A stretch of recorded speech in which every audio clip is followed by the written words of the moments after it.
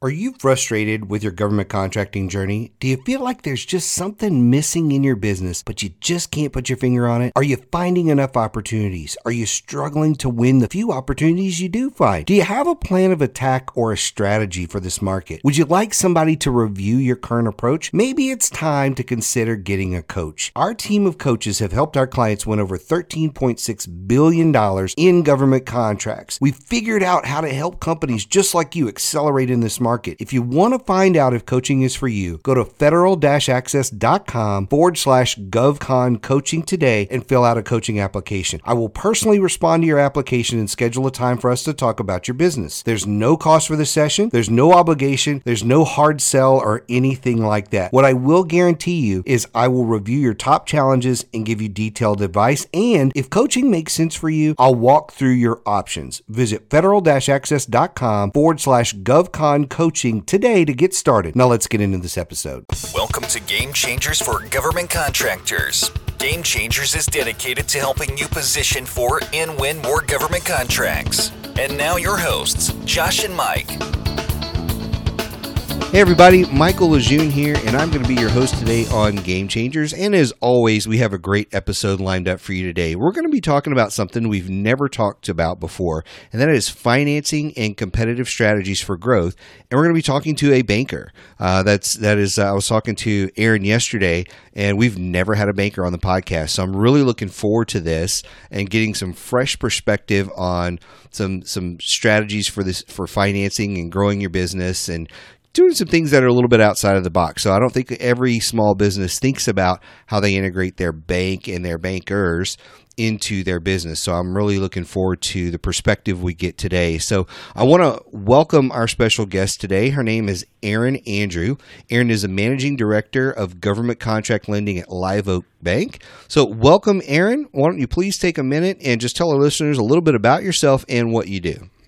Mike, thank you so much, and excited to be the first banker on this podcast. An important topic for many small businesses, and the number one kind of challenge that we hear is financing when you're trying to, when you win a new contract. So excited to be a part of this. I actually came to government contracting through working at the SBA. So just as a little bit of background, I have been sort of in the nonprofit, government, public policy space for a while now, and had started the SBA back in about 2010 and had managed the Office of Women's Business Ownership. So worked a lot supporting women-owned small businesses, both in the contracting side, but almost in any industry, to be honest, in terms of finding access to capital, helping them grow, looking at strategies to pivot in their business plan. And then from that, got very engaged in the government contracting space. So worked at SBA for about 7 years. And then as I was contemplating my exit and kind of my next steps after leaving the federal government, I wanted to do something where I felt like there were a lot of challenges that just had not been addressed yet in the marketplace. And access to capital, particularly focused on the government contracting place, was one of those places I wanted to spend time. So decided when I left to come to Live Oak Bank, where I was able to continue to work and serve small businesses, trying to make a go at it in the government contracting space by providing them with financing. Because we found when I was at the agency that a lot of government contractors, if they win a big award, they're having a tough time finding that financing. And then as they look at growth strategies, they weren't quite sure how to leverage financing in the right way to grow as fast and effectively as possible. So that's how I came to Live Oak Bank, have a decent amount of experience. On a side note, had worked, like I said, in public policy, but I also started a business with my brother. We have a hops business back in Indiana. My brother runs it, but helped him start a hops business for craft beer. So that's kind of a off the resume thing that is fun and I get really excited about as well. Well, that's really cool. In fact, I was talking to you yesterday about my friend that did the podcast with us on SBIRs. And so it's really interesting. So he went and raised around $20 million through SBIRs to grow his business and eventually sell it. And then what business does he get into? making craft beers. So he actually bought he bought the old church in town here and turned that into a brewery. And so it's a little microbrewery right here in town. So maybe it's something to do with government contracting and microbreweries. I don't know. You need a good microbeer, to go along with all those acronyms. Sometimes government contracting can be painful. We always talk about the truth on here, and it is very painful sometimes going through this, especially not when you don't know everything. And often we always talk about it. Usually takes 3 to 5 years to really understand government contracting with all of I came from the military, and there's all these acronyms and all this stuff that's out there, and so it takes a while to kind of wrap your head around that. Now, you gave me some questions that we wanted to touch on, and we're going to get to that here in a second, but you said something, and I warned you about this before we got on here. You said something that brought up a different question here for me. I sit on a lot of business councils locally, and I get to go through our business boot camps, and I get to judge business plans. And you talked about business plans, and hopefully I'm not jumping the gun on one of your questions here, but what do you see as a banker, from your perspective, what do you see as like the weak points in business plans that gets brought to you? Because I know when people come in, they bring their business plan and all that, and you have to evaluate that as part of the loan. What are the 1 or 2 or 3 like weak spots that you see fairly consistently in business plans?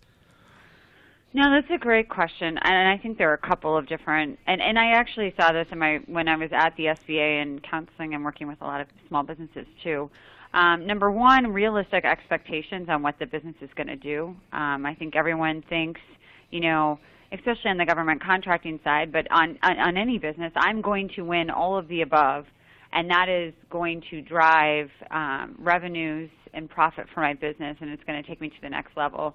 When you're not going to win, what is the worst case scenario, and laying out kind of best case and worst case scenario. Because I think a banker, we mitigate risk, right? And we look at, if everything goes wrong, how is this business still going to do? And so having a realistic understanding of what you can win and what you can't win and what you're going to do, and being very frank about that, and then demonstrating financially that it still works out, I think that is key. And I think a lot of folks, I think entrepreneurs by nature are very positive and very optimistic. So you kind of need to have the reality check as well as you're writing that business plan, and if you're talking to someone who is looking to provide financing.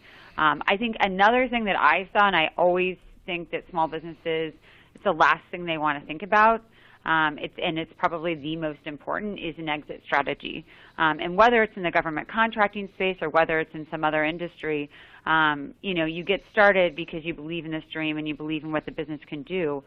You don't think about actually leaving that business. But from a business owner's perspective, if you're getting into that business, you have a good understanding of what that business can do. So you should also be thinking about, once it does everything you want it to do or it grows to a certain point, what are the different exit strategy options for you, and how do you build to those goals? And I think folks get started and they don't even think about exit strategy until they're maybe 5 years in or 10 years in, when in actuality, some of those milestones that you're trying to get to as a business, whether it's a government contracting business or another business, should be based on what that exit strategy goal is. So I think that's another thing that isn't always included and should be included in the business plan. And then obviously, strong financials. The financials, you get to talk to the business owner. You get to, and as bankers or investors in a business, you want to know the person. You want to know that they have their heart and soul in this. You want to feel like you can trust them.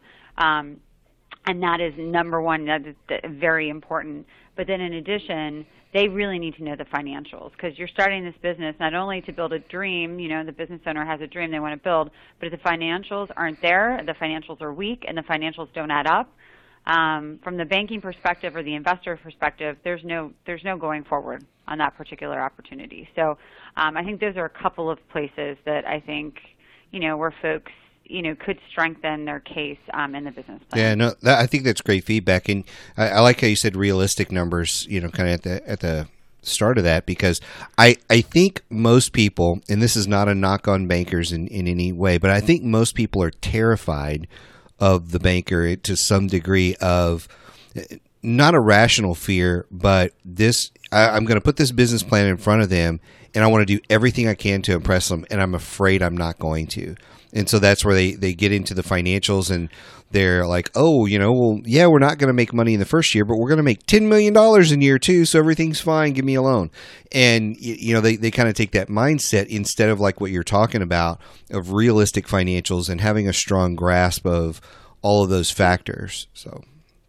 And I think, so it's important, with anything in life, right? You look at any relationship, whether it's a marriage, whether it's a family member, like communication is key, right? For a banker, you're oftentimes entering into a relationship with someone for at least a year. Oftentimes it's 5 years, and with SBA loans, it's a 10-year term. So for us, this is a long-term relationship, and if we can't trust open communication, honesty, that type of thing with an individual, I think it can be a red flag, because you're going to, with any business, especially in the small business space, there are going to be ups and downs, and it's a matter of being able to go through those ups and downs with open communication, with the ability to problem solve, and to kind of move forward and make sure that business successfully gets out of some of those valleys. And if someone is not able to demonstrate that they're able to kind of level set, if they come to you and they're like, my P-win is 100% on every single contract, and this is what I see myself doing in the future, and and you push and you ask, and there's really no reality check with that person. It's hard as a banker to get behind that, because they're going to be down points, and you want that business owner to come to you and let you know before things are set on fire. Like, you want to be able to help them financially figure things out ahead of time and problem solve before the ship is on fire. Yeah, no, that's great advice. And without putting words in your mouth, tell me if you think this is correct, because it sounds like, at least from your bank's perspective, not necessarily all banks, since they're not all created equal, right? It sounds like from your perspective that your relationship and your conversations and your interpretations of what the business owner is saying weighs as heavily or more than all of the stuff they're going to put on paper, like the financials and all that stuff. So it's like you really are reading that person, making a judgment call on what they're telling you, how much of it is fact, how much of it is optimism, all that type of stuff. It sounds like that makes a huge part of your decision, where I think most people think it's all about the packet that I hand into you. Does that sound right? No, you're right. I would also say, it's reading the person, understanding where they're coming from. Do they have, our CEO likes to say, do they have the eye of the tiger, right? Do they have the eye of the tiger? Are they going to take this business to the next level?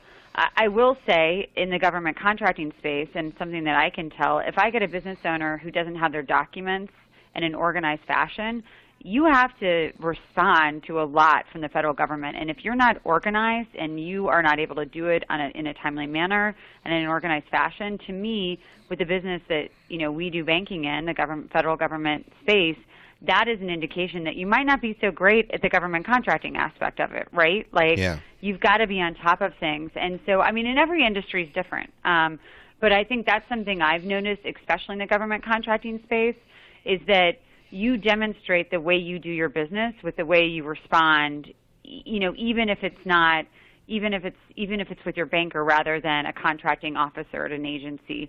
But I can tell if you are on time and you're organized, you probably are doing that in your government contracting business as well.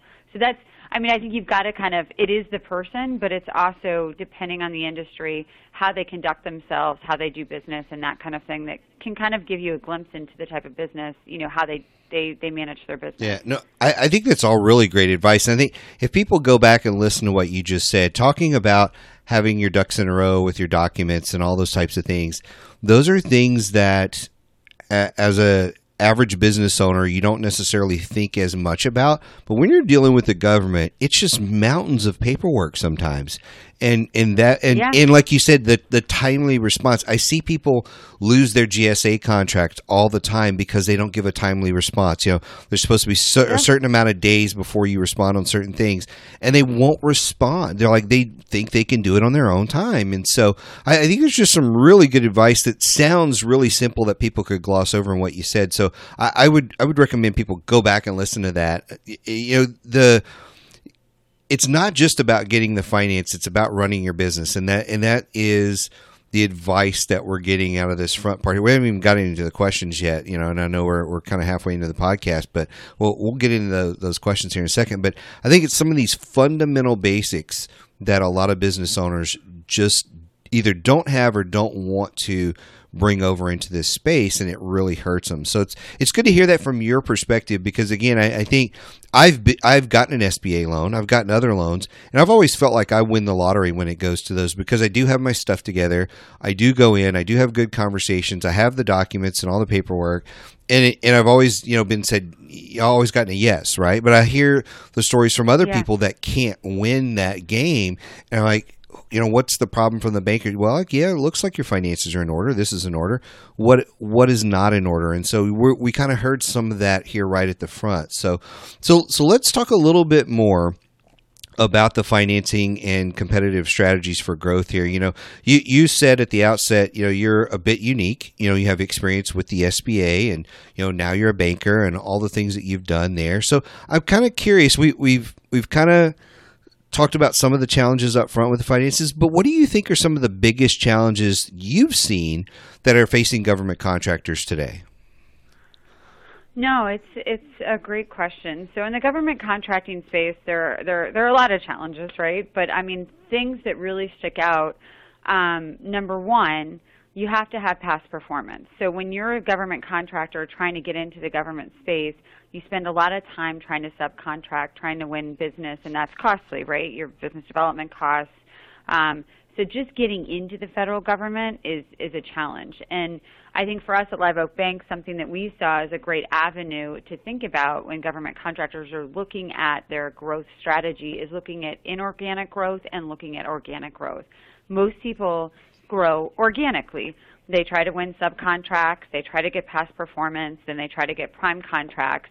And obviously the margins on the subcontracts are a lot, are smaller than when they get the prime contracts. So you're using a lot of grit. You're trying to get up the ladder to get to that place where you grow your government contracting business.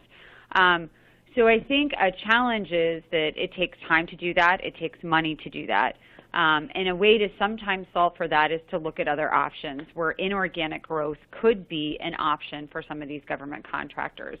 And what I mean by inorganic growth is, have you thought about buying an existing government contracting firm to buy that past performance so that you're not trying to do a bunch of, getting in the door, subcontracting, and then getting to prime, but buying a government contracting business that already has prime contracts. So that's one challenge, is just that past performance, right? You have to have past performance. You want to leverage your set-asides, and you have to have, financial capacity as well to deliver on those contracts. And if you buy an existing government contracting firm, you have working capital from the contracts they already have as well, which allows you to then grow even more so. So that's one challenge. Another challenge that we hear a lot is getting the money when you need it. Oftentimes banks will give you money not when you need it, but when you don't need it, because most often you'll have a line of credit that's secured by your deposits, and when you're in a great financial situation, revenues are good, you have a ton of cash, banks are willing to lend you the money. The challenge is, if you're a government contractor and all of a sudden you won a big award, right? You doubled your revenues. How are you going to cover payroll for that particular contract? And your bank at that time says, well, this is pre-invoice. It's almost you're getting this award. You don't have any invoices, so it's difficult for us to actually put cash on that. So something that we've also seen is the importance of financing contracts, the first 4 to 6 pay periods on a contract once it's won, so that you're able to mobilize. And at Live Oak Bank, we have a product called Contract Mobilization Financing that provides 100% of the cost for a new contract, a prime contract, the first 4 to 6 pay periods. So you're able to hire up and pay people to really mobilize and get started. So that's another challenge, is just getting the money when you need it and finding a financial partner that's going to provide you with that financing when you need it. So those are a couple of challenges. And then I also mentioned earlier the exit strategy. I think that's an issue that small businesses across the board just don't think enough about. But in the government contracting space, especially when you're looking at set-asides, whether it's an 8A contractor, SDVOSB, WSB, and you have particular contracts associated that were set aside in a sole source manner potentially, it's hard to sell because you can't just sell it to anyone. You have to sell it to someone else who could have that same set aside status. So really understanding the exit options, and that's something we do at the bank as well, which I've been really excited about, is we finance those acquisitions for small businesses that have those set-aside statuses. So it's a way for folks to not only enter, you can buy a company to get that past performance, but it also provides an exit opportunity for a lot of those firms that in the past, couldn't sell to a large, Booz Allen or Deloitte or someone else because they had set-aside contracts, so they weren't really sure what the exit strategy could be. I mean, maybe it's an ANC or but there actually is an exit strategy where you can sell to another small business. So making sure that that's available is important too. Yeah, no, a lot of stuff to unpack there. So I think we're going to go back through it. And it's funny you brought that out about, banks will usually give you money when you don't need it, and then they won't give it to you when you need it. That was my first experience, like 15 years ago when I got into business for myself, where I had left a job. I had a ton of money in the bank. And my banker's calling me all the time saying, hey, what's going on? Hey, Mike, on a first name basis. Hey, I'd love to give you a loan. How'd you like $100,000 or $200,000 or whatever? And then we got a couple of years into the business and we were going through one of those valleys you talked about. And you call up the banker and say, hey, yep, I think I need a loan. And they're like, who are you again? You're like, Oh, yeah, I don't think so. Why don't you get through the valley and then come back? And I'm like, this is what I need to get through the valley, And so it got very difficult when we didn't need it. So it was very interesting you brought that point up. But I want to go back to a couple of things that you said here. When you're talking about buying another business, I think that is something that people would love to do, growth by acquisition, if you will. And yep, tell me your thoughts on this. A lot of people, when they see something like that, they say, oh, wow, if I'd love to buy this business, but they want $2 million for it or whatever. We don't have $2 million in the bank. I think that deters a lot of people from going after that. And correct me if I'm wrong, if the financials are strong enough, they can probably get a loan for that. Am I right? Yes. That's exactly what we do at Live Oak Bank in the GovCon space, and it's important to leverage debt, right? You don't want super expensive debt. You don't want to put yourself in a situation where your working capital is not working for you, and you're in a hole. But you can leverage debt in a way that really helps you be smart about your working capital, and I think acquisition is a way to do that. And the acquisition loan at Live Oak, we do SBA loans. We also do conventional loans, so we do both. Some things about the SBA loan that are great. It's longer term than a conventional loan. It's a 10-year term, and it's no prepayment penalty. And because of that longer term, and because the terms are just in general a little bit better, it allows for a lot of folks who might not normally be able to buy a business to buy a business. And you do have to have money down. You have to have skin in the game, and that's something that is important to us, because if a bank is putting a couple $1 million or $5 million, whatever it is, onto a loan for you, we need to know that you do have some cash you're willing to put up front, but you can also find investors to help provide some equity to do that loan. And like I mentioned, you got to be smart about debt. And the nice thing about looking at and the loans that we provide and just finding a loan in general for an acquisition is that you're buying a business that has revenues already. They have contracts, right? They're already making money. So they're making money. So not only, your debt, you're going to take on some debt to buy that business, but you're going to gain a whole lot more when you're gaining all of those existing contracts, you're gaining that past performance, and you're also gaining that cash that they're already making on existing contracts. So I think that's really important to think about.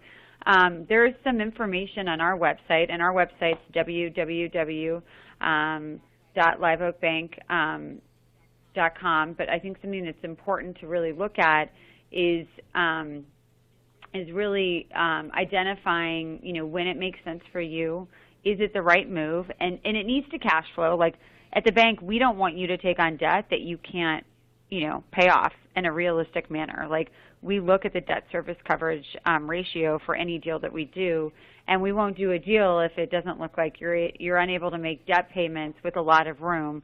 And by a lot of room, I mean you should be able to continue to do the business that you're doing. You should be able to continue the lifestyle that you have.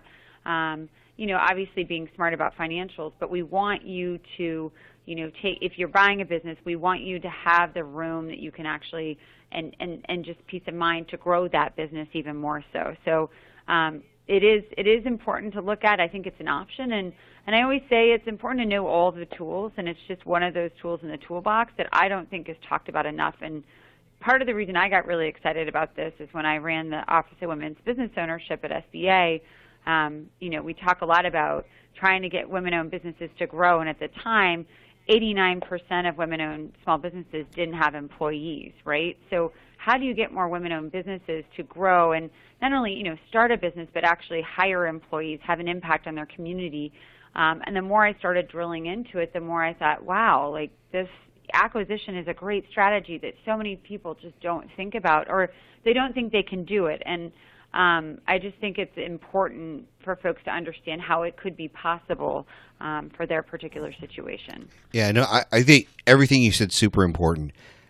One thing I'm going to emphasize kind of over the whole thing is if you're a regular podcast listener, you know what I'm about to say about lawyers. We always tell people when it comes to a lawyer, do not go to the guy or gal who does your will or any of that kind of stuff when it comes to government contracting. Find a specialist. The same thing about banking. It's the same thing about banking. Yeah. You don't just run down to the U.S. Bank and talk to their small business person and get it. I mean, their small business person's probably really well-versed in small business loans. Are they well-versed in government contracting? And like you brought up a couple of things like the acquisition loan and different things like that. You brought up several different products you guys have, and without sounding like an infomercial for Live Oak Bank here, it's something I just want to stress to our listeners. If you're in this game, if you're in government contracting, the odds of your local business or bank or banker being able to really help you accelerate in this fashion probably pretty small. You need a specialist banker who really gets government contracting, and I'm just going to plug you guys on this, of not only having the products that you have, but it's very easy, all you Game Changers listeners, it's very easy when you hear Erin talk to know that she understands government contracting. And so that's why we bring experts like this on here, not just so you can get a little bit of advice from them, but now you have a contact. If you need resources like this, pick up the phone, hop on email, get on LinkedIn, and reach out to Erin. We're going to have all her contact info on the website, so you can go check that out. But I can't stress enough how important it is to talk to a specialist when you're dealing with government contracting. It's different than every other business. And so I just really want to stress that here. No, and Mike, I couldn't agree more. And I would say the same thing on the lawyer side and accounting side too, because I think even when we get into these deals, if there's a lawyer who doesn't know government contracting, they could be advising their particular client to do something that, is against the FARs, against the law. Right, They're just all of these things that we find. And I'll give you an example. I had a guy come to me who was in the process of finalizing an LOI with an SDVOSB, and they were going to buy an SDVOSB firm. They were not SDVOSB. And so, from a banking perspective, there are certain things that we will not allow to happen. We know the rules, we know the regulations, we know the set-aside programs, and we will not finance something if we know that but you're going to get protested once you buy this particular firm because you're not going to qualify for any of the contracts the firm has because you don't have that set-aside status. So I think it is, I just want to reiterate, in any of those things, it is really important to get folks who know that space. Yeah, no, it's super important. I mean, even, when you think about doctors, if you need brain surgery, you're not going to go to, your regular family practitioner. You're just not going to do that. Even if you're cheap, you're not going to do that, right? It's not the right route to go. You're going to go to a specialist. And that's when you're dealing with something like this, I think you're right. It can cost you huge down the road in mistakes and time lost to go with somebody that's not a specialist. And so, again, without sounding like I'm pitching Live Oak Bank, the focus is get a specialist, get somebody who has just the knowledge you have on this. It's very apparent within minutes of you talking about government, you dropping acronyms and going through different products and stuff. It's very apparent there. And that's why, again, we're always stressing that could be a simple game changer in your business. Finding the right specialist, finding the right product, simple things like that. You talked about in the acquisition process, the additional finances, the past performance, all those types of things. I always talk about, not only that, you're talking about if you just launched your company and you go and acquire this one, you go from a 1-month-old organization to a 10-year-old business overnight because you now have a business that's been around for 10 years. So, I mean, you really change the game drastically by going that route. And so we're kind of jumping the gun on some of the questions here because I want to hit on a little bit more about, growing in that inorganic fashion there. But let's talk real quick here about from the finance perspective. I said this, and so I don't know that it necessarily needs an answer from you. It's going to be pretty obvious. If I'm out there working on trying to win an award, I finally get the award, the likelihood of my local bank financing are pretty small, right? Yeah, I mean, it depends. So if you have a small award and you have payroll you're running through that bank and you have your deposits at that bank and you win an award that's not going to throw off your existing, revenue size by too much, your local bank very well could finance it. They're not going to do oftentimes pre-invoicing, the pre-invoice financing. So if you're going to need a hire, you're going to have to wait to invoice. Oftentimes, it just depends. But I think on the small side, you can. When we find folks running into trouble, and where I think we have a unique position within the marketplace, where people win a big award, right? They've been in business for a year or two. Maybe they're new to the 8A program, or they just started winning a little bit of work, and all of a sudden they won the big contract they've been working on for a few years. They won a $5 million or a $10 million contract. And their $150,000 line of credit at their local bank isn't going to cover their payroll or the cost of hiring people for that particular contract because they need to start hiring before the contract starts. That's where we can play a big role. If you need a line of credit and you're a startup, I often say, there are options in the marketplace and we can be incredibly helpful, but usually we're better off helping folks that, have some government contracts. They've won a couple of government contracts, and they're really trying to scale to the next level. They're really trying to take it, from a few $100,000 to a few $1 million pretty quickly. So like I said, to your point, it depends. It's important to know the options in the marketplace. And I usually, when I sit down with someone, if it's something where we can't help, and I'm very honest, like obviously I'd like to help everyone. I think maybe it's the public servant in me. We'd like to finance where we can, but there are just certain things that don't make sense for them from a business perspective. They're not quite ready for our financing. And so I'll say, well, why don't you go to your local bank and get a small line of credit to help you, and then when you win that big award that is in your contract pipeline, when you win that big award, we can absolutely be helpful then because I know that your bank is not going to finance that, and that's where we can come in and provide some financing. So I think, honesty is key to the relationship too, because I personally, if I want you as a client in the future, I want you to make smart business decisions from your inception. And if that smart business decision is bootstrapping for a little while, or it's taking a small line at the beginning and then coming to us and we feel like now you're ready, that is the advice that we will give as well. So we're here. We're excited. We want to see government contractors grow, and we want to be as transparent and open with how they do that. And we also want them to know the tools that are available. And you mentioned earlier, having a bank that knows government contracting. We have, government contract specialists like, the person who runs our servicing for the bank used to be a contracting officer at FDA. Jackie Robinson Burnett, who used to run the 8A program and then government contracting at SBA, is on our team here and provides, consulting and support to all of our clients. So she can help, 8A companies that are trying to figure out their growth strategy, figure out the best way to do it. So we really feel like, if you become a client of ours at the bank, it's not just a one transaction thing. It's not just we're going to give you this product and you're not going to hear from us again. It's we're committed. Like it is, we are in a relationship for the for the foreseeable future. And like I said earlier, that's why we're very particular about the folks that we choose to do business with, because it's a long-term relationship, and we are going to be with you throughout that relationship, not just giving you the financing, but giving you the support, the guidance, the expertise that you need to grow in the government contracting space. And it's all really, really important stuff. And, while we're starting to kind of run low on time here, I want to kind of throw out two questions, and I'll let you combine them in the answer there. One is, I don't know if you want to hit on the, if a contractor is contemplating, growing organically versus inorganically, if you have any more to touch on that. And then it's kind of a final piece there, just any kind of closing thoughts that you have. So I'm just going to turn it over to you. Maybe you can hit those two and see if there's anything else.